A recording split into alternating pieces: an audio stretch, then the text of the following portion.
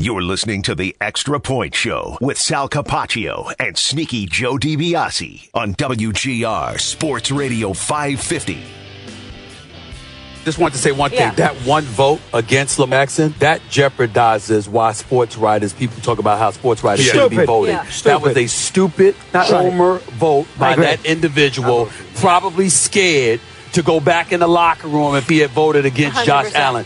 That compromises everything. You have to be objective when you have a vote. And that writer was, I don't know who the hell it was, but that's an embarrassment. What are we doing? I don't know who the hell it was. He says it. That's all you needed.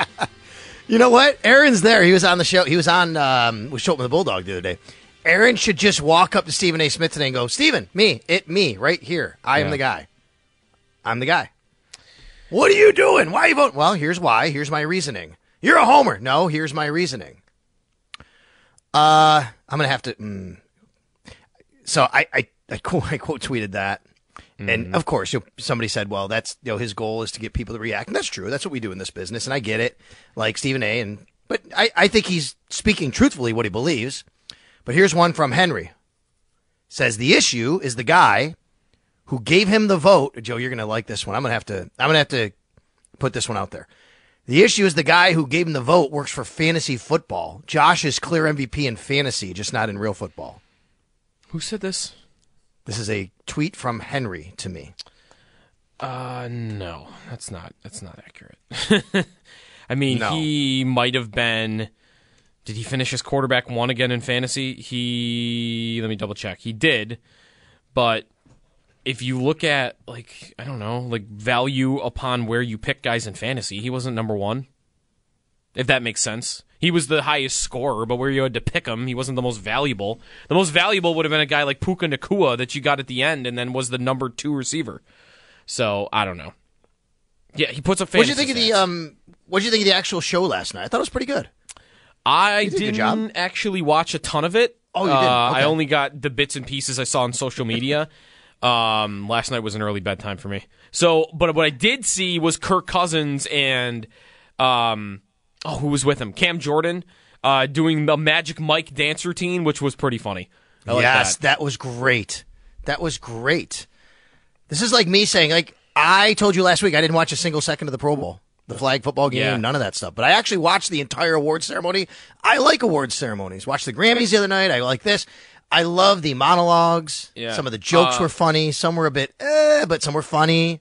Keegan-Michael Key was the host, right? Yeah. Again? Uh-huh. Yeah, he's good. I would bet that was the in memoriam, is always interesting to know, wow, I don't believe that person passed away. Some young people, some people that, tied to the Bills over the years as well. Kadish, I think. Mike Kadish, I think was the name. There was a Buffalo Bill in there that we saw. It was a good award ceremony. And they had I'm sorry, her name escapes me, a woman from CBS News who presented one of the awards. And I thought it was cool. She came out and she goes, listen, I've been involved in a lot of things like this. This is a really well-produced show. Like she was speaking I wasn't told to say this. I'm just telling you. I've been a part of this. So I think the NFL does it right. They've gotten it right. And it made me think a little bit of back in the day, Joe. We would just get this news filtering out. Hey, this guy won MVP. Hey, this guy won whatever. Now they've made this huge award show with it, and it's a big deal. And the NFL's just kind of figured all that out and how to do it right. Were you surprised at all that Josh Allen wasn't there? I was a bit surprised, and then I realized he must have been told he's not winning MVP. I mean, that would have to be, right? He was told. Yeah.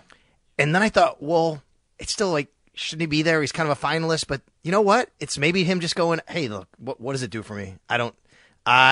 He was playing trivia with the Barstool guys. Right.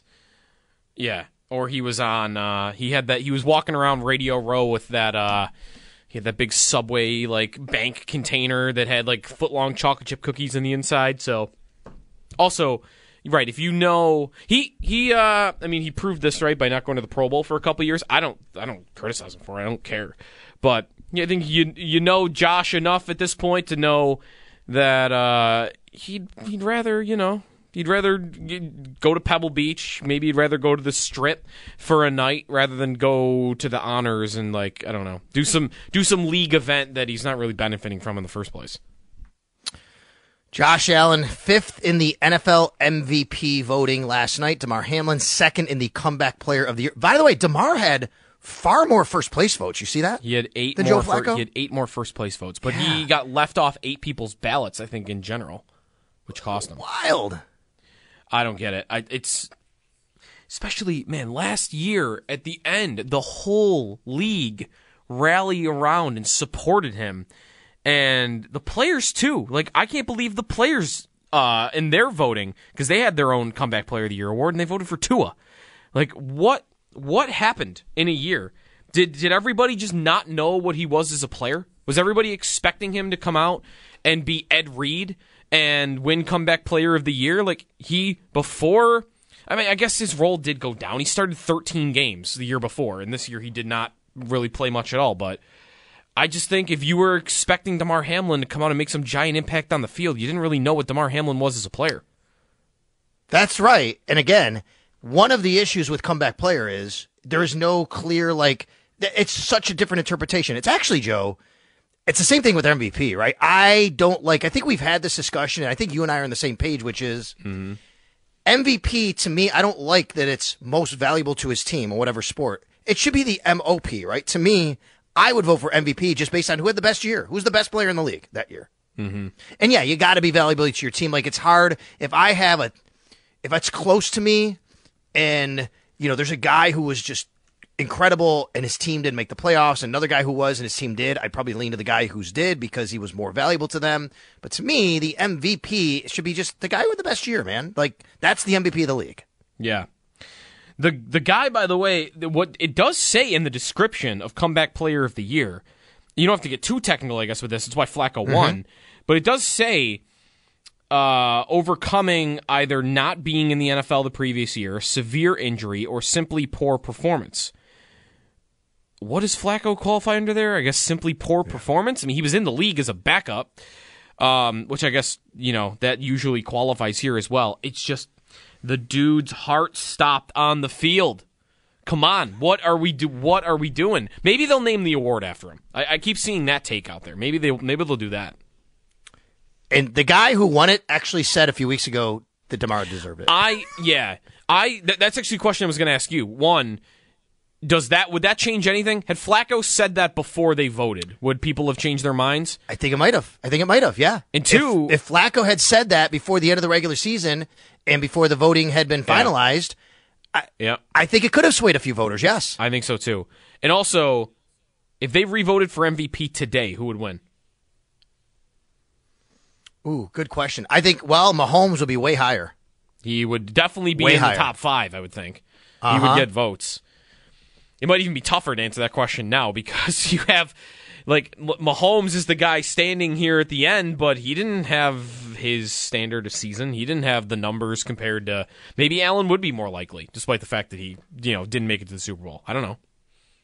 Let's get connected with our fans. It's brought to you by Northtown Kia, Western New York's #1 Kia dealer. Shop online at northtownkia.com. Let's go to Tim in Charlotte. Hi, Tim. You're on the Extra Point Show. What's up, man? Hey, guys. Thanks for taking my call. I'm just hopping on, so I don't know if you guys have already talked about it up until this point, but I just want to make 2 points and then go ahead and hang up on me because I want to listen to your takes. But the first one is with Damar Hamlin. How NFL is it to just completely milk a storyline for the better half of a calendar year and then completely just throw him to the wayside for a dude off the couch? That's the first point that I want to make.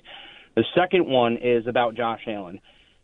I don't know maybe I'm crazy. I'm sure you guys have talked about it all morning, but how is this guy throwing for more touchdowns than the dude who won MVP, 5 more to be exact, and then also running for more touchdowns, setting a record, by the way, running for more touchdowns than the offensive player of the year? Am I just crazy? And then, of course, finishing 5th. I don't know. Those are just the 2 points that I want to make. Feel free if you want to ask me anything, cut me off. That's fine. No. I'm gonna put you on hold so you can hear us, and then we'll revisit. But one thing, Tim, that you just brought up, Joe, this is also something I thought of a lot about. Where was Josh Allen on Offensive Player of the Year voting in any respect?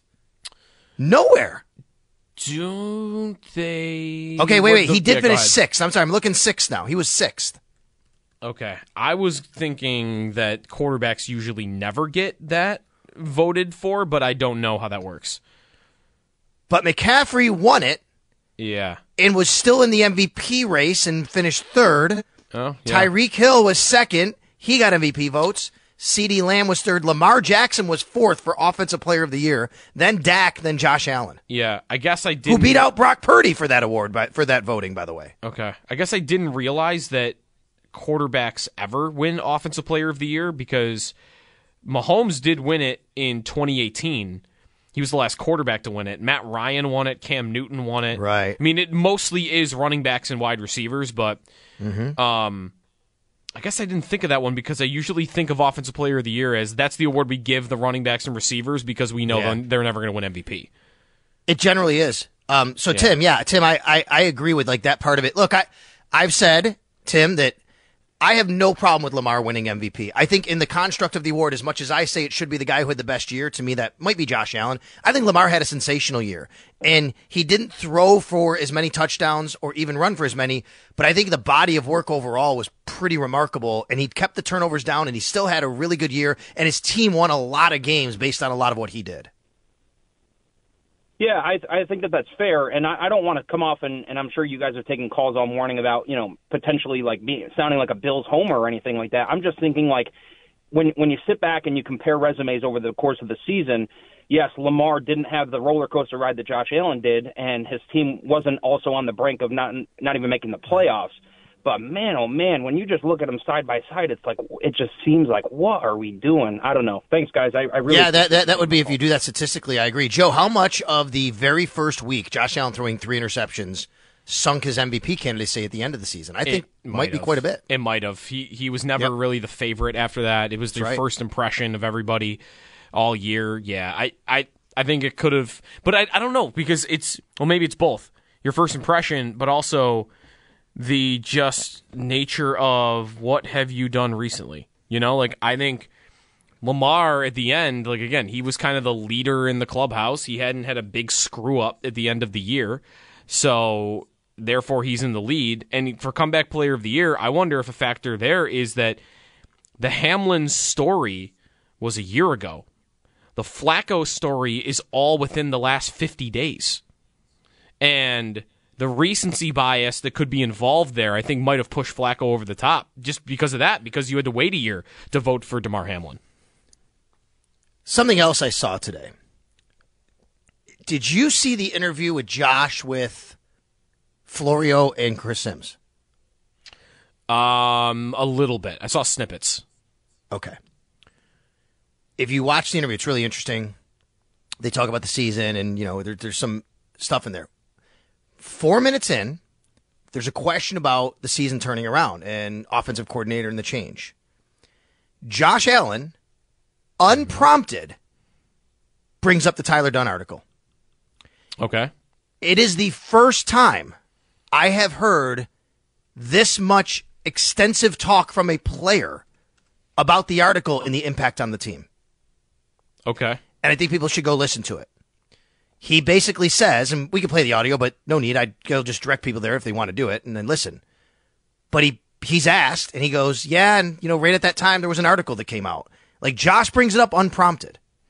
And then he goes into, we really rallied around Coach McDermott, and he talks extensively about, how much he loves Sean McDermott, and that was a big deal. I just thought it was interesting. And Florio then says that Rasul Douglas told him that was there was whatever McDermott said to the team after that. Remember that day Sean called the press conference, said he was going to talk to the team. Remember that when that happened? Yep. Florio says Rasul Douglas told him whatever Sean said to the team meant a lot, and that was a moment things turned for them. Look, of course, they didn't win everything. They went on a run. They did lose a game after that, but they didn't actually. They went on the 5-game win streak, I think, right after the bye, whatever it was. Yeah, they did. But the point I'm making is, I just thought it was interesting, Joe, that this was the most I had heard a player talk about this and the impact on the team. I don't think I had ever heard anybody really reference it directly. Not the players. I know McDermott had. Correct. But I had not heard a player do that. And for the player to be Josh Allen, too. Yeah, I mean, because a third of the piece, 20,000 words, the part 3 of it was all about Allen. It was the title of it was "Let Josh Be Josh," I think. So for Allen to come out and talk about it, I think is maybe even more critical than. I mean, who else could? I mean, if Diggs had said it, the way the space he's in right now, maybe that could have meant more. But I think Allen saying it, has to go as long a way as anybody else. All right, let's get to Matt on a cell. Hey, Matt, what's going on, buddy? Hey, good morning, gentlemen. Just calling to kind of throw my 2 cents in about the Comeback Player of the Year award. And honestly, I'm curious to hear what you say. First of all, I didn't think DeMar really should have probably made the roster over Anderson or Marlowe back in August. However, he did, and I just didn't know if the award is based on coming back or is it making a comeback. And if we can differentiate between the two, I mean, Hamlin hardly saw the field, and when he did, he was more often a liability than an asset this season, where despite his personal story and despite his personal achievement of making it back, which is great, and all the awareness that he brought to the NFL community. But I definitely thought a guy like Joe Flacco, who came back and pretty much excelled on a decimated team, I just thought that they chose the right player. What do y'all think? Matt, stay on the line because I want to touch on this. I'd like you to touch on the comeback part and relate it to the Alex Smith thing you talked about. Let me talk first about DeMar as a player. He's a depth safety. He's the 5th safety on the roster. The team is also aware, Matt, that if he has to play safety, they're not in a great spot. He's a special teams player. And I know what happened at the end of the year with the, fake punt and all that. That's not his role. So to say, he hardly played. He didn't. He played a lot. He didn't dress every game. I get that. But he was a depth player. He made the roster like other guys. Alec Anderson is inactive every week. Ryan Vandermark, I think, inactive sometimes, right? That happens. You can only choose certain guys who can be active. But for his role, if you thought Dean Marlowe should have made the roster, maybe, I don't know. He's an older guy. He's not going to play. He's not going to be probably as effective on special teams necessarily as DeMar Hamlin, but that was his role. So I think it's a little unfair to put him in that category, Matt, but I understand. And yes, he was not a player you wanted to see on defense but that's not his position. And Matt, and then Joe, you talked about this as far as what the award means as far as coming back or versus come back. Right. Just in special circumstances, what the award, go look up the definition of come back. Do whatever you need to do. The guy that came back from death is to anything, playing football at all. When I don't know, how hard was that mentally? Maybe we'll find out someday. Maybe we'll write a book or maybe we'll hear, more about it. What mentally it took to come back from being in a coma for multiple days after his heart stopped on the football field and then being able to return to the football field within a year. I mean, right. Part of this is the expectation of the player. What was the expectation of the player? I mean, and also what maybe could be added in here is Hamlin, who started 13 games the year before, they had to treat their offseason like they didn't know what they were going to get out of him, right? They had to make sure Cam Lewis was going to be back in the fold. They had to go sign Taylor Rapp to make sure. I mean, I never thought Hamlin was horrible when he played defense in 2022. He wasn't great by any means, but the Bills, I'm sure, made moves and treated their offseason as though, hey, we just got to design it as though we don't know what we're getting here because he went through something nobody else ever has, and we need to prepare it just in case. So what was left for him? A special teams role, an active depth safety role, because that's what DeMar Hamlin is. But that was always known. So when you look at recent examples like Alex Smith winning MVP or winning Comeback Player of the Year only 4 years ago, there's just a very recent example of we know you're willing to give the guy the award based on what he overcame off the field just to get onto the field. Because Alex Smith stunk when he came back and only played, by the way, 6 games 4 years ago and won Comeback Player of the Year. And I'm sure if I go even deeper back in time, I could find other examples of when that happened. I don't know. And by the way, it's not like the whole league was out to get him. It's not like all voters were out to get him. He had 8 more first-place votes than Joe Flacco did. He is, in part, not the Comeback Player of the Year because of the award system, because of the voting system. because I think his nature. Sam Monson got to this from PFF. The reason Hamlin lost is if you didn't vote for him for first, you couldn't vote for him for second. It's why he got left off those ballots because you're not going to give him second place. If you're qualifying him under the award, he wins it. There's no other outcome. If you are just going on, you have to have special performance on the field. You're leaving him off your ballot. So there's a lot of things that go into it. I just think, given that there are examples of guys that came back from extreme circumstances that just got back on the field and won this thing, I think Damar Hamlin should have been the obvious choice. So, Matt, I think at the end of the day, it comes down to how you define it, right? And we talked about the definition of these awards and what they are. I think that you could make it a case that, a guy has to, if you want to, you could say, hey, well, you know what? He came back and had this season after not having a very good year. Or guys, a lot of times it's guys come back from injuries, but he was never going to be a guy, and the expectation was it was going to play a lot, but he still played. And I think, to me, that mattered after what he went through. I think you guys it. Only other thing I've got to say before you let me go is Josh Allen would have been my vote as well. And if it had to go to a quarterback this year, I don't know why he didn't get it because the stats from Lamar's, hands down. Okay, Matt, thanks for the call, buddy. Appreciate it. Thank you very much. Neil in North Carolina. What's up, Neil? Hey, thanks for taking my call. First, on the Josh Allen, looking at the stats, he was 4th in yards. Lamar was 15th. Passing, touchdowns, Josh was 4th. Lamar was 15th. Rushing, Josh was 1. Lamar was 5th. Total touchdowns, Josh was 1. Lamar was 9th. It's crazy to even imagine that. And I always thought the MVP award, most valuable player for their team. Who is more valuable than Josh Allen? Who? It drives me crazy. Sorry. I thought you were done. Apparently, people thought Lamar was. I don't have an argument with, I don't think you could. Lamar was very valuable to his team, by the way, Joe. Yeah, the defense was very good. So was the Bills' defense. He also didn't have great receivers. Like we talk about the Bills receivers and not being able to separate or letting him down at the end of the year. Lamar didn't have great receivers. Like I'm uncomfortable kind of putting Lamar down in this conversation because I think he's a worthy MVP choice this year. I really do. I think it's fine. I don't have a vote. I might have voted for him. I didn't go that deep into it to think about. I'm also closer to the situation with Josh Allen here. I get that. But I think there were two guys you could have definitely put on up front for your first place vote, and those were the only two to me. I would have put those two. I would have put Dak in the trio as well. I think those are the three I think you can most make a case for.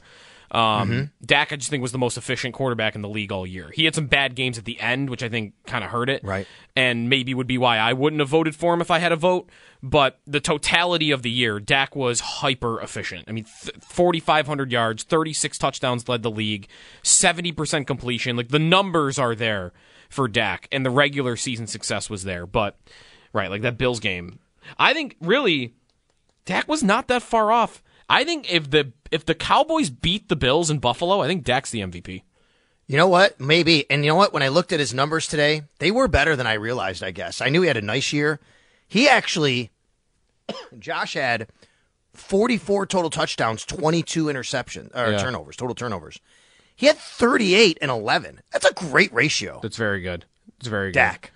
And he is, he's someone that got criticized for the picks last year, and this year started to really wipe those away. He went down from 15 to 9. 15, by the way, in 12 games to 9 in 17 games.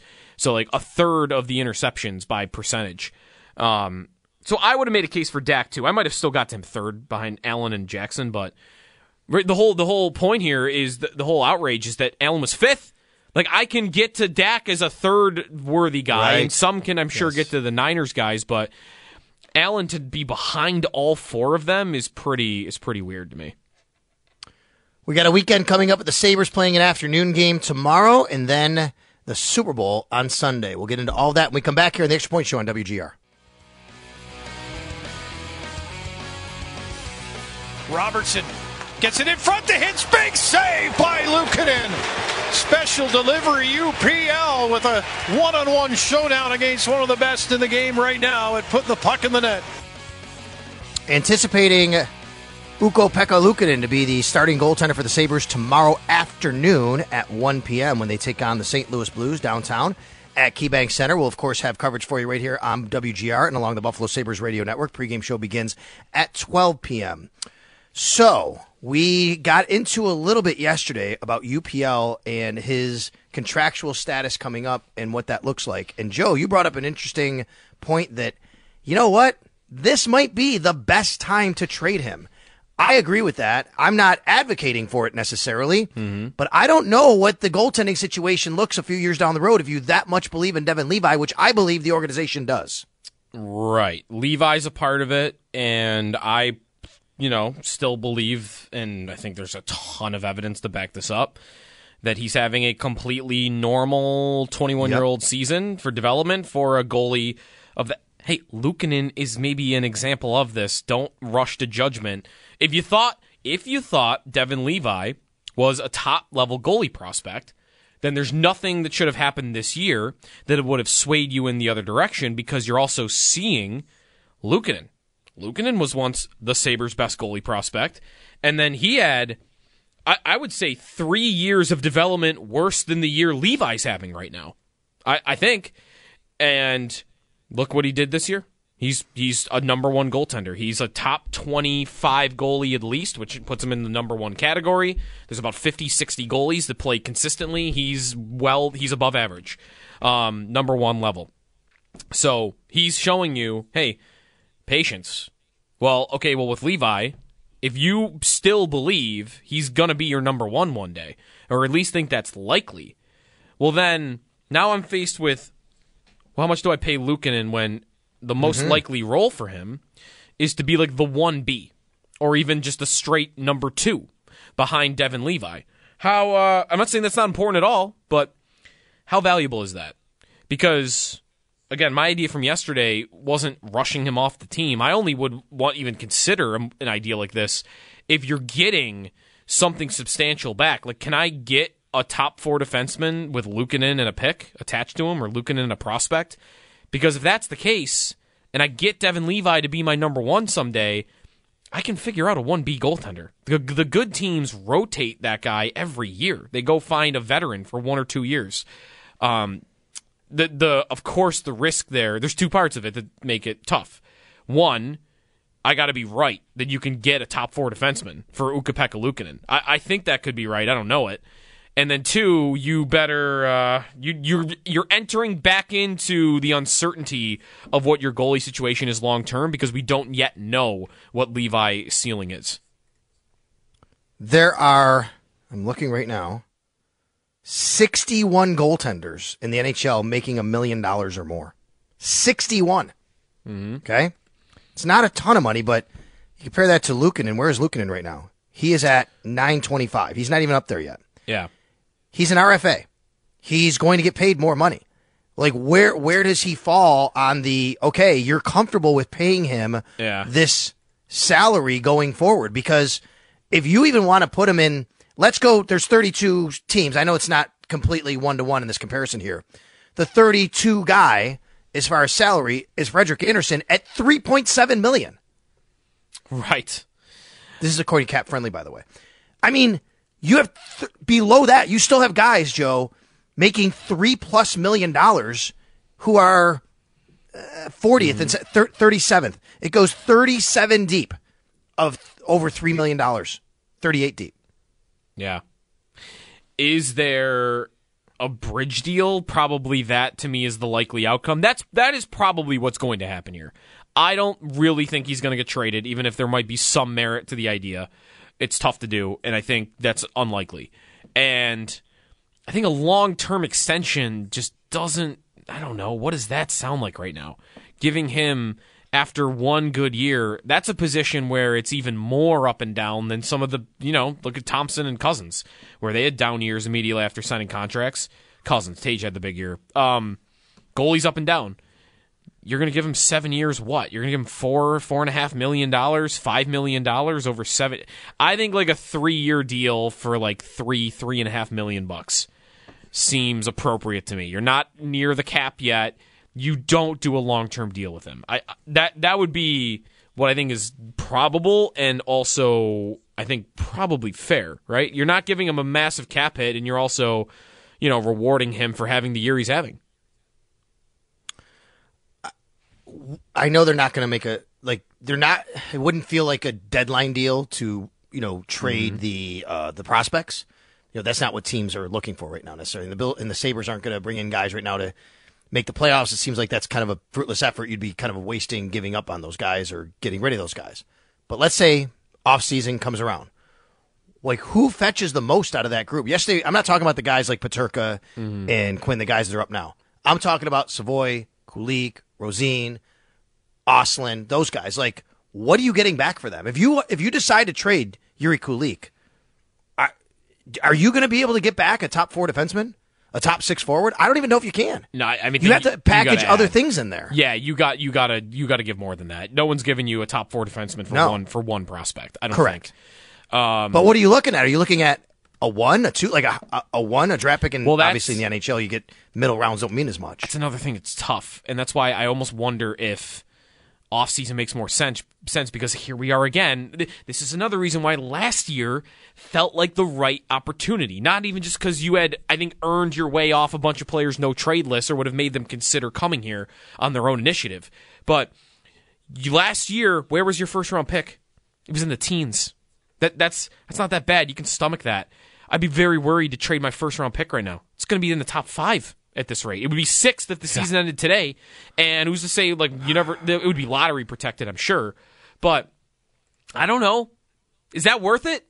I'm giving up a top prospect, and I'm giving up maybe a top 5 pick too. Like off season, you would be able to trade your pick the next year, maybe more easily. So, but that's the move, Sal. I think it's you're giving up your first round pick in the future. And you're giving up Yuri Kulik, and you're getting like a 28-year-old top 4 defenseman. I think that's the move, and I think Kulik probably has the most value of that group. But if you want that guy on his own, I mean, you got to give up Zach Benson, and I don't know if anyone's has the appetite to do that. Well, I certainly don't. I don't think Kevin Adams does. Now, I would also say that sometimes I don't want to do that, but at some point there might be a trade there that I like the guy, and I'm like, but you gotta do it at some point, right? You got to do it. And there is a guy that is being mentioned with the Sabres in mind this morning. Friedman's talking about the Sabres again on 32 Thoughts, the podcast today. And it's not a report. Actually, not Friedman, excuse me, Jeff Merrick from Sportsnet. Says, I wonder about a team like the Buffalo Sabres for Scott Lawton of the Flyers. Maybe off-season, but that's probably a team that's looking for a bit more snarl and veteran presence. And this is what I think is probably most likely. Like, I don't expect, even in the offseason, them to make a move that goes, holy cow, look at that. All right, it's go time. This is going to be awesome. Like, this is the type of move I think is more likely. Scott Lawton is 29. He's fine. He's a middle 6 guy. He had a career-high 18 goals last year, and he's been in the league for 10 years. So, like, that's the level of player I think we're talking about. I don't know how likely it is that they're going to get their hands on a star-level player. Real quickly, just looking over their pending UFAs, if anybody is anybody interested in guys like this at the deadline? You think Olofsson? I doubt it. 4.7. That's not happening. No, that probably not Olofsson. Zemgus, penalty killer. I think he could. I've always been able to picture him on the Lightning, just playing like a 4th line role for them. Yeah, I think Zemgus is definitely. I think Zemgus gets traded. I would bet that finally ends. The guy that has been on this team so long that he played with Henrik Talinder, I think, will be off the team. Eric Robinson. They traded for him. He's a pending UFA, only making 1.6. If someone wants him. I don't know if you're getting anything really, but if he wants to play in the playoffs and someone wants him. I just think the player is not the kind of player necessarily that's going to help you too much, but maybe a team finds value in Kyle Oposo, and would he be willing to do it? That's the one to me that is actually the most interesting. Not because of what they'd get back. I don't think the Sabres would get much. Right, no. But he has all that veteran leadership and presence that you might want. He actually, I don't think this is true anymore. No, it's not. There was a moment there where he was on a 20-goal pace. He's not right now. He's got 9 goals in 47 games. So we're talking about a 16-goal pace for Okposo right now. So he's giving you a little bit in the goal-scoring department. He does penalty kill for you. So I could see a team that's about to go in a playoff round, guys like that get traded all the time, wanting him for like a 5th-round pick. But that's going to be more the personal side, right? Like, does Okposo want to do it? Does he want to? He's got his family here, right? Like, does he want to say, "Hey, for 3 months"? Well, it won't be 3 months. March, yeah, maybe it could be for 2 to 3 months. Daddy's going to go to Vancouver for one last run at the Cup. I haven't won the Cup. I haven't made the playoffs since I was with the New York Islanders 8 years ago. I'm going to step away from my family for a couple months, and I'm going to go try to make one last run at a Stanley Cup. That to me might be up to Okposo. If he comes to them and says, hey, I gave you one more year. I've been the captain. I think I brought these young guys as far as I can bring them. I'm not going to do anything else in the next 2 months that's going to change anything. I want one more run at a Stanley Cup. If Okposo comes to Kevin Adams and says that, I bet they find him a trade. 100% agree with you. They would try to accommodate him in some way. By the way, 24 playoff games he's played in his career, 15 points, 7 goals, 8 assists for Kyle Okposo. When we come back, we'll wrap up your Friday with our Super Bowl 58 picks.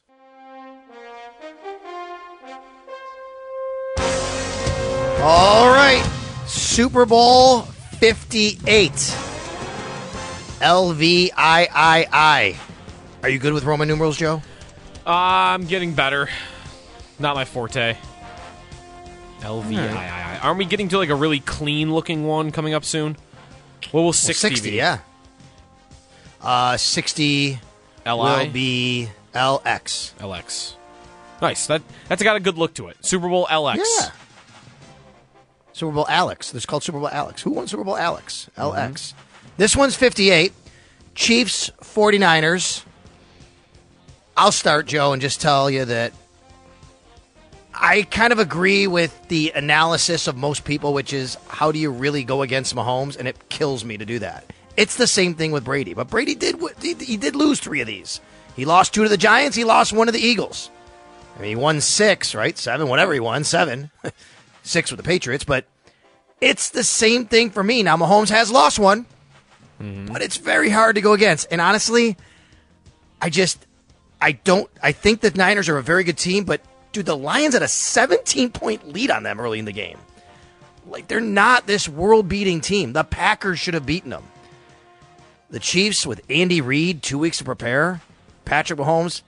I hope I'm wrong, everyone. I hope I'm wrong. I will be rooting for the Niners. I don't love the Niners. Like, oh my God. Go. It's just, I don't want the Chiefs. I'm going to pick the Chiefs to win. I have the Chiefs 27-20. I think their defense is too good. They're not going to allow too high of a score. And I just think Mahomes and Kelsey and the offense will be able to, they'll be able to score some points. And I'm going to go 27-20 Chiefs. I am going to pick the 49ers. I think they're going to win the game.